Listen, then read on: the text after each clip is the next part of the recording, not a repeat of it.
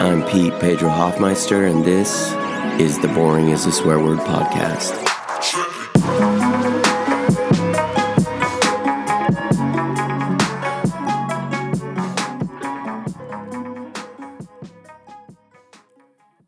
Episode 4 is going to be called The Ugly Truths, because nothing in this episode is going to make me look good. Also, I'm going to flip the order around. We're going to start with a few times I chickened out while rock climbing. Second, me being culturally incompetent. Third, a poem I wrote about weakness and honesty.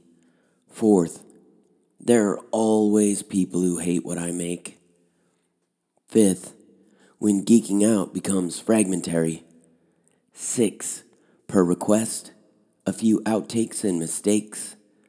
7, finally, we'll finish with a dedication and a message from the rattlesnake that I ate this past summer.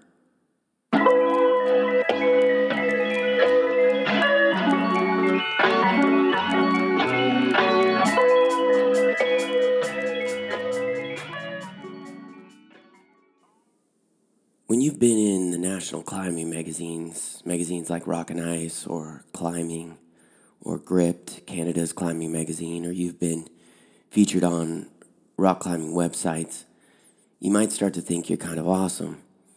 The only problem with that is you know the truth about yourself.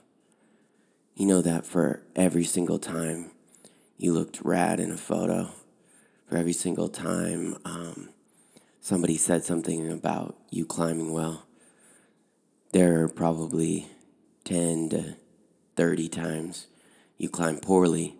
And it's not just about being physically weak or having bad technique, which I'm sometimes weak and I sometimes have terrible technique. It's also about being mentally weak. So I've got a few examples of times where I completely chickened out.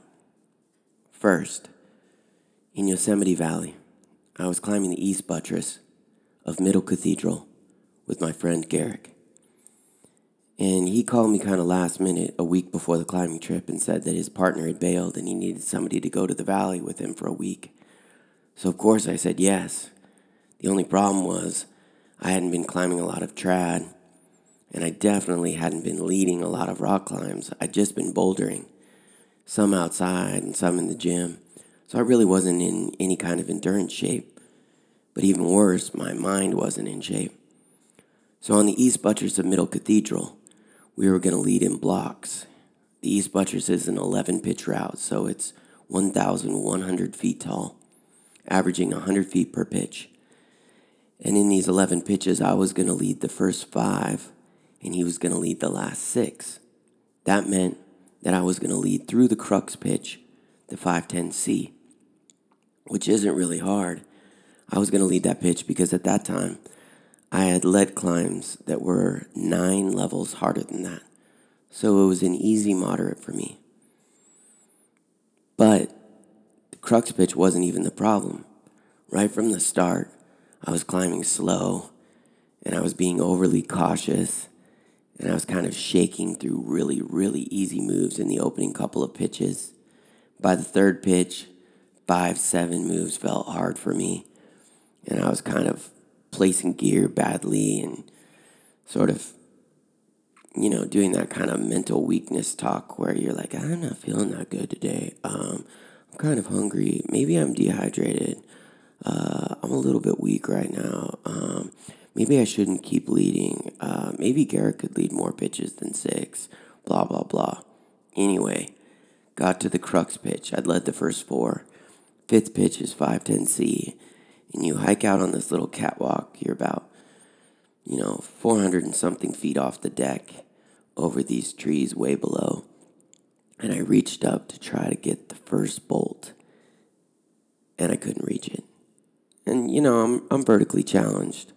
But I wasn't close to the bolt. I couldn't reach it. And I got up on my tiptoes and I held onto this tiny little crimp. And I reached up again. And I still couldn't reach the bolt.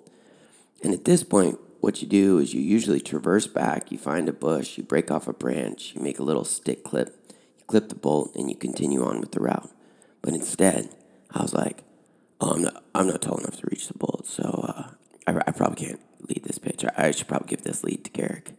So I turned the lead over to Garrick, and Garrick, being almost a foot taller than me, traversed across, reached the first bolt, got through that pitch. But then after that, instead of taking over again and leading a pitch or two more, I just bailed completely on leading on the whole idea. And I was like, yeah, would you mind just leading the rest of these pitches? Just get us off this route. And I just chickened out. But I also chickened out at Castle Craigs with my friend Dane. We were climbing a route called Mount Hubris, 7 really, really easy pitches. And I led the first pitch, and I couldn't find a lot of good gear, but the pitch was stupidly easy. Yet I kept questioning myself, and I kept saying, is this safe? Am I going to fall? I wasn't going to fall. There was no chance I was going to fall. The rock was really solid. I just didn't have any gear. And I got through that first lead after taking an inordinate amount of time to lead it. And then I just told Dane, I'm not leading anymore today. I can't lead on this. It's just not safe. I don't think I'm going to be able to do this. And so he led the next 6 pitches of the route. And I just followed along in my little safety bubble where my brain didn't have to be challenged at all. But I've also chickened out at Smith Rock State Park on an even shorter climb. This was a 4-pitch climb.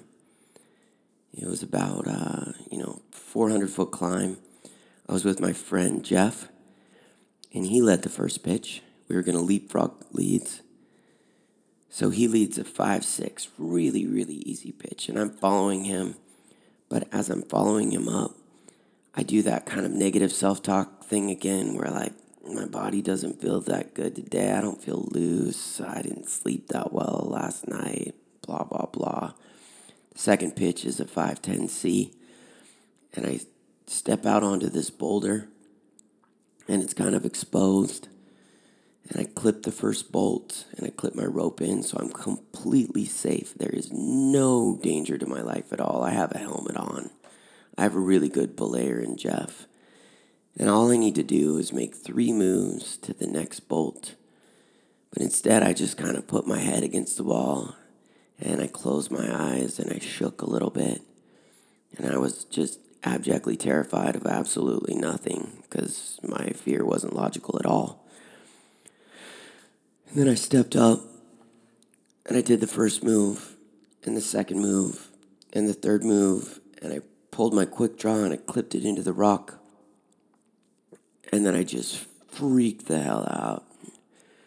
Grabbed the quick draw, totally cheated, clipped my rope in, told Jeff to take, and then I hung from the rope in terror, even though I wasn't in any danger at all. But it's not just multi-pitch climbs that I chicken out on. I was climbing in Camp 4 in Yosemite National Park, and I was on a V1 slab, which is pretty much a beginner route. And I'd been climbing for many, many years and climbed some pretty hard boulder routes in the valley and all over the West. I'm on a V1 slab, and all I have to do is hike my feet up and then high step right, match hand foot, and just stand up. But instead I look down, look at the fall, think about what it would be like if I did fall, think about what if I didn't hit my crash pad, what if my spotter didn't catch me, and I just climbed down and chicken out. And then I tried it 5 more times, and I bailed every single time. But it's not just outside that I chicken out. I've also bailed on routes at the gym. And there's 2 kinds of weak mental bails at the gym. First is where you pull on holds and you try a route maybe once or twice. And instead of working it and trying to work on your weakness and battling through, you just say, I'm not that strong today. I don't think it's going to happen. But that's not the worst thing you can do mentally at a gym. The worst thing you can do is you really want to try a route, but there are a bunch of people working on the route, and you kind of want to maintain the illusion that you're actually a strong person. So instead of trying the route with everybody else and failing along with them, you don't try the route at all. So they assume that you can do the route, even though you've never done the route, and you probably can't do the route. And if you tried it, you certainly wouldn't get it on the first try. But you can maintain the illusion of excellence by not trying the route at all.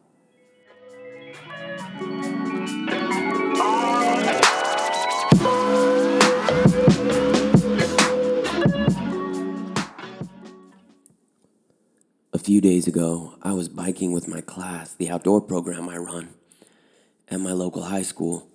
We were biking back from the bridge downtown, so we're going through kind of a traffic congested area, and the bike lane is in the middle of the street. So the right side drive lane is right next to us, and we're stopped at a red light, and this car pulls up next to me, and this cute little dog pops his head out of the back window. Little black and white dog, and I love dogs. So I was petting this dog and just like rubbing his ears and talking to him, and he's just going nuts and licking my hands, and I lean my face in, and we're like kissing. I'm making out with this cute little dog on the back of my bike as it's ducking its head out the back window. And it's kind of going crazy. It's like trying to get through the window to me. So I lean in and I kind of call out to the driver and like, sorry, I just really love your dog, like that. And then I go back to focusing on the dog, and it's still a red light.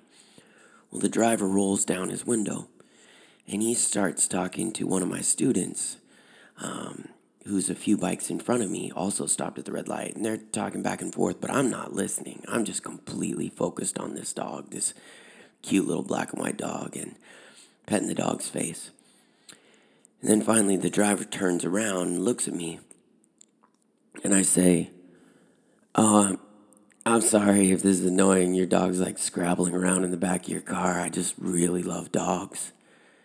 And the driver says, in the worst fake Australian accent I've ever heard, he says, "Oh, it's okay, mate. You can pet my dog anytime." So I was like, oh, we're doing horrible Australian accents. So I was like, all right, mate, I love all the dogs, in the worst Australian accent I can do. And I can't even do a very good one, even if I tried. So I kind of yell this out to him. And he looks at me weirdly and pauses. And then he rolls up his window. And then the light turns green. And then he drives away. But before we bike away, my student, she turns around and she's like, why'd you do that? And I was like, do what? She was like, why'd you say that? And I was like, oh, you mean where we were doing those horrible fake Australian accents? And she's like, that wasn't a fake Australian accent. He's from Australia.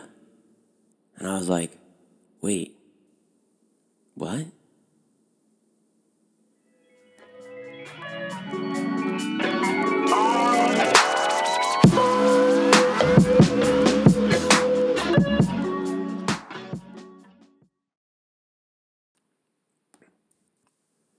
When you have a seizure disorder, at least for me, it's pretty embarrassing.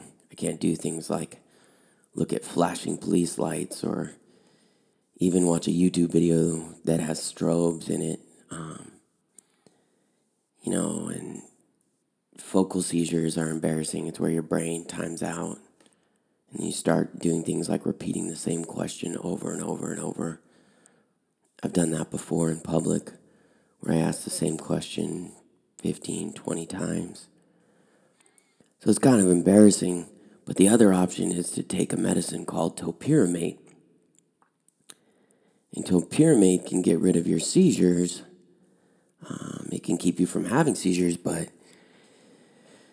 there's a pretty common side effect where you get this skin condition, and if you spend a lot of time outside, the skin condition can be fatal.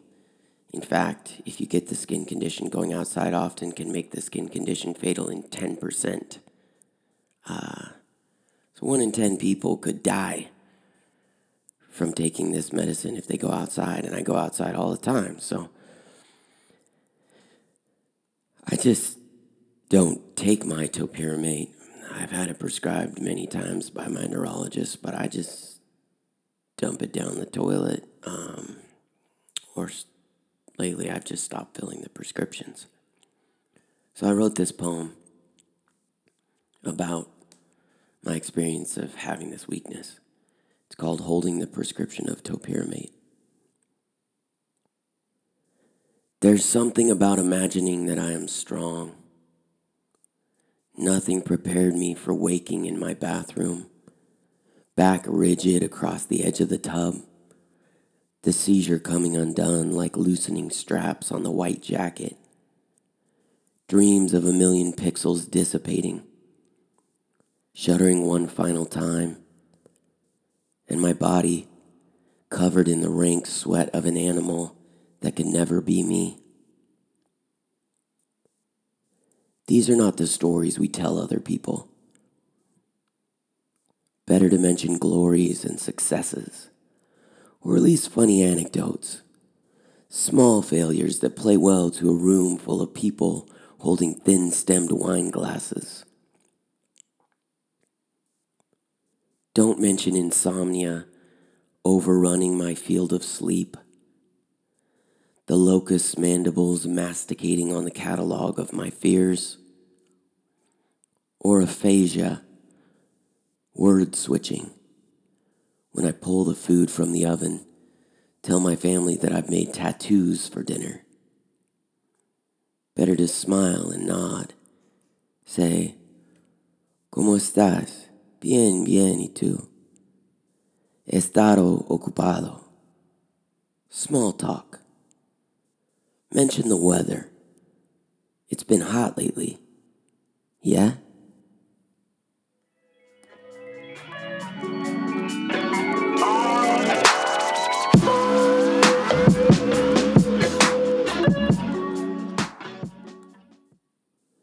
Ever since I published my memoir, The End of Boys, in 2011, I've had people hate my writing.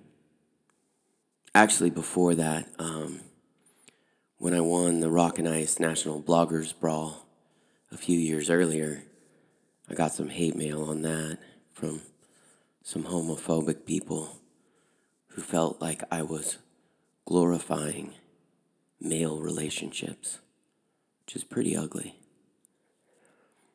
But the hate really started with my memoir because I wrote the truth about people and I didn't look good in my memoir and other people didn't look good in my memoir and I used people's real names and they didn't like that.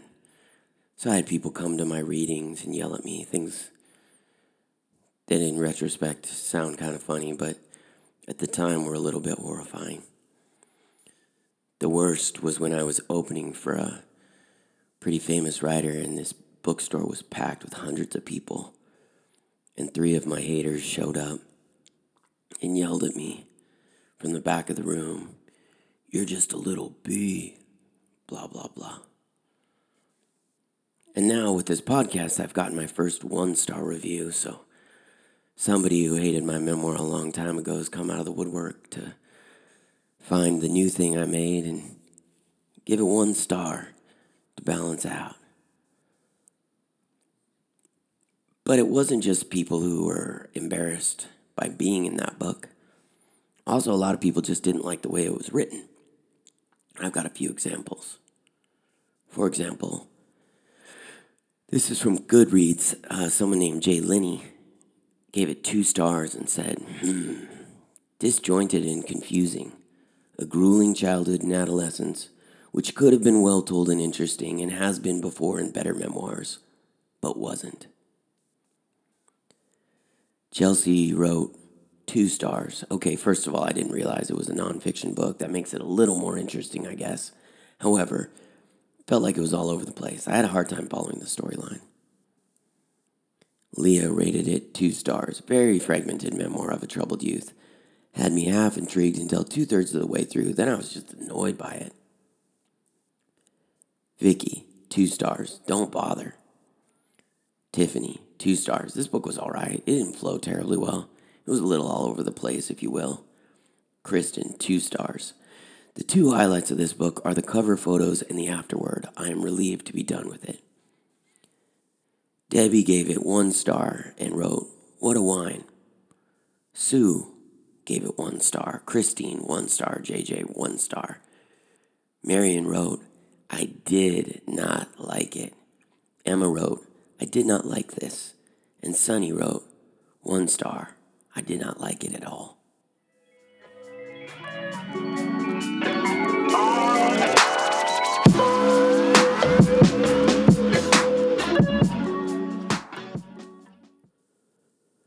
One of my favorite things about making this podcast is getting to geek out on a different subject every 2 weeks.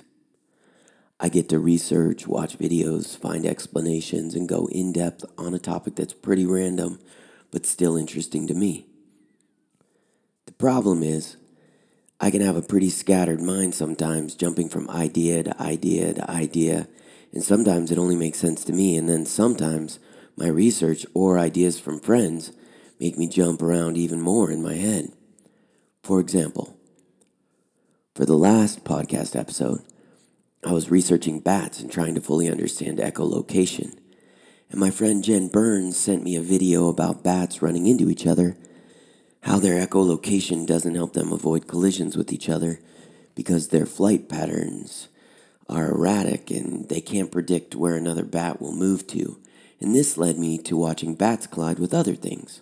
For example, they often run into smoothly made human objects like glass or steel because the objects don't have enough texture for the bats to see them as real things. But then I was on a tangent of sight, and Jen sent me a video about the differences between dogs' vision and cats' vision, and then I researched that and found out that humans only need a frame rate of 15 to 20 images per second to see frame fusion, something needed when we watch a moving image like in a television program. Whereas dogs, they need 70 images per second, and cats need 100 images per second. Since TV is standardized at 30 frames per second, to cats, it looks like a strobe light. Then I researched further and discovered that the average human eye experiences the real world at about 40 frames per second in normal sight, meaning that even the strobe effect we can't see in a movie because we've created fusion is still there for us as the average movie is filmed at 24 frames per second. But then I took a break from vision and from image facts, and I read a poem that had an allusion to John Milton, the English poet from a couple of 100 years ago. And then I started thinking about Milton going blind, and I researched him and found out that he wrote hundreds of pages of perfect blank verse after his blindness set in to create his books Paradise Lost and Paradise Regained. Then I started thinking about framing blank verse in my mind without being able to see the syllables and the stresses written on the page. And now my topics were really all over the place. Then my wife Jenny told me that the geologic theory of Pangaea was proposed in the 20th century. And for some reason I thought that Pangaea was a much older theory than that. So I looked it up, and I discovered that Pangaea's existence was first proposed in 1912 by German meteorologist Alfred Wegener as part of his theory of continental drift. Furthermore, Jenny told me Pangaea has happened many times, so I looked that up and discovered that over the course of the planet's 3.5 billion year history, several supercontinents have formed and broken up, a result of churning and circulation in the Earth's mantle, which makes up most of our planet's volume. So then I was thinking about continental drift and land reformations and the patterns of those reformations always changing, and I realized that what I was actually imagining was a pretty good metaphor for my always curious but ever distracted mind.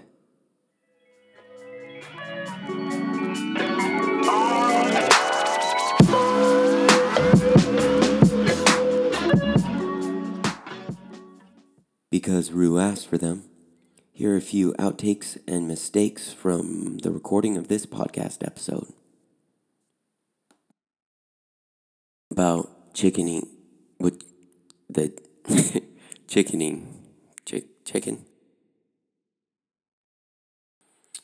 Let's see here. Shoot. I lost where I was.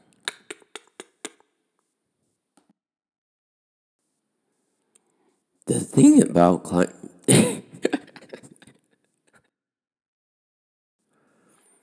I wrote this story poem. I wrote this poem when I was, okay. It's good I have a good memory because I can always remember what I'm saying.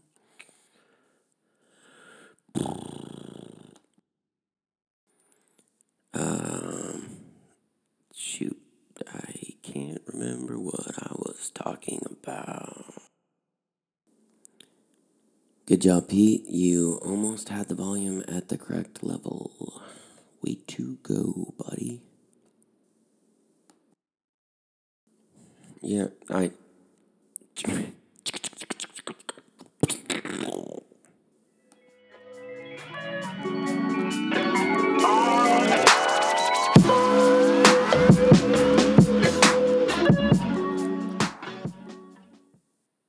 This episode is dedicated to my friend Lee Baker, who's seen me be mentally weak on kayaking trips and rock climbing trips.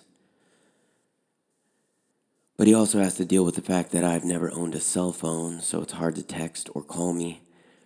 And I'm an annoying friend because I forget to look up my messages, so I miss a lot of opportunities to hang out. Lee's also a country boy, so he likes these country-type stories.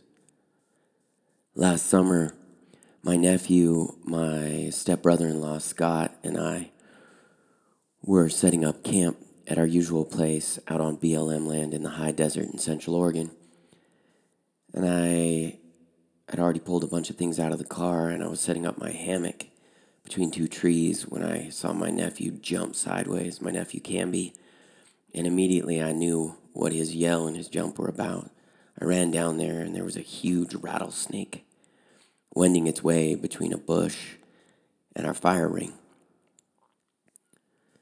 Now, the rest of our group was about to show up in a few minutes with our two dogs, and I had a tough choice whether to prioritize the lives of the dogs or the snake. And the thing is, I really like snakes. I don't like to kill snakes. I almost never do it. I really almost never do it.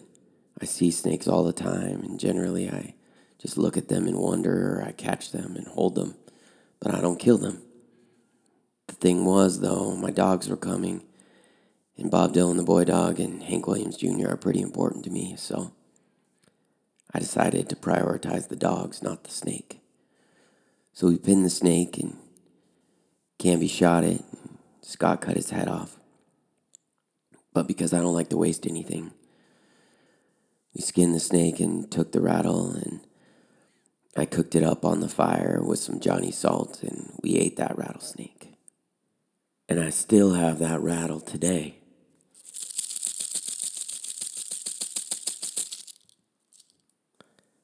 And it's weird, but while I was recording the podcast this morning, it was like the skin of the snake was whispering to me. And it kept saying, ask your listeners for a 5-star review and ask them to tell somebody else about the Boring is a Swear Word podcast.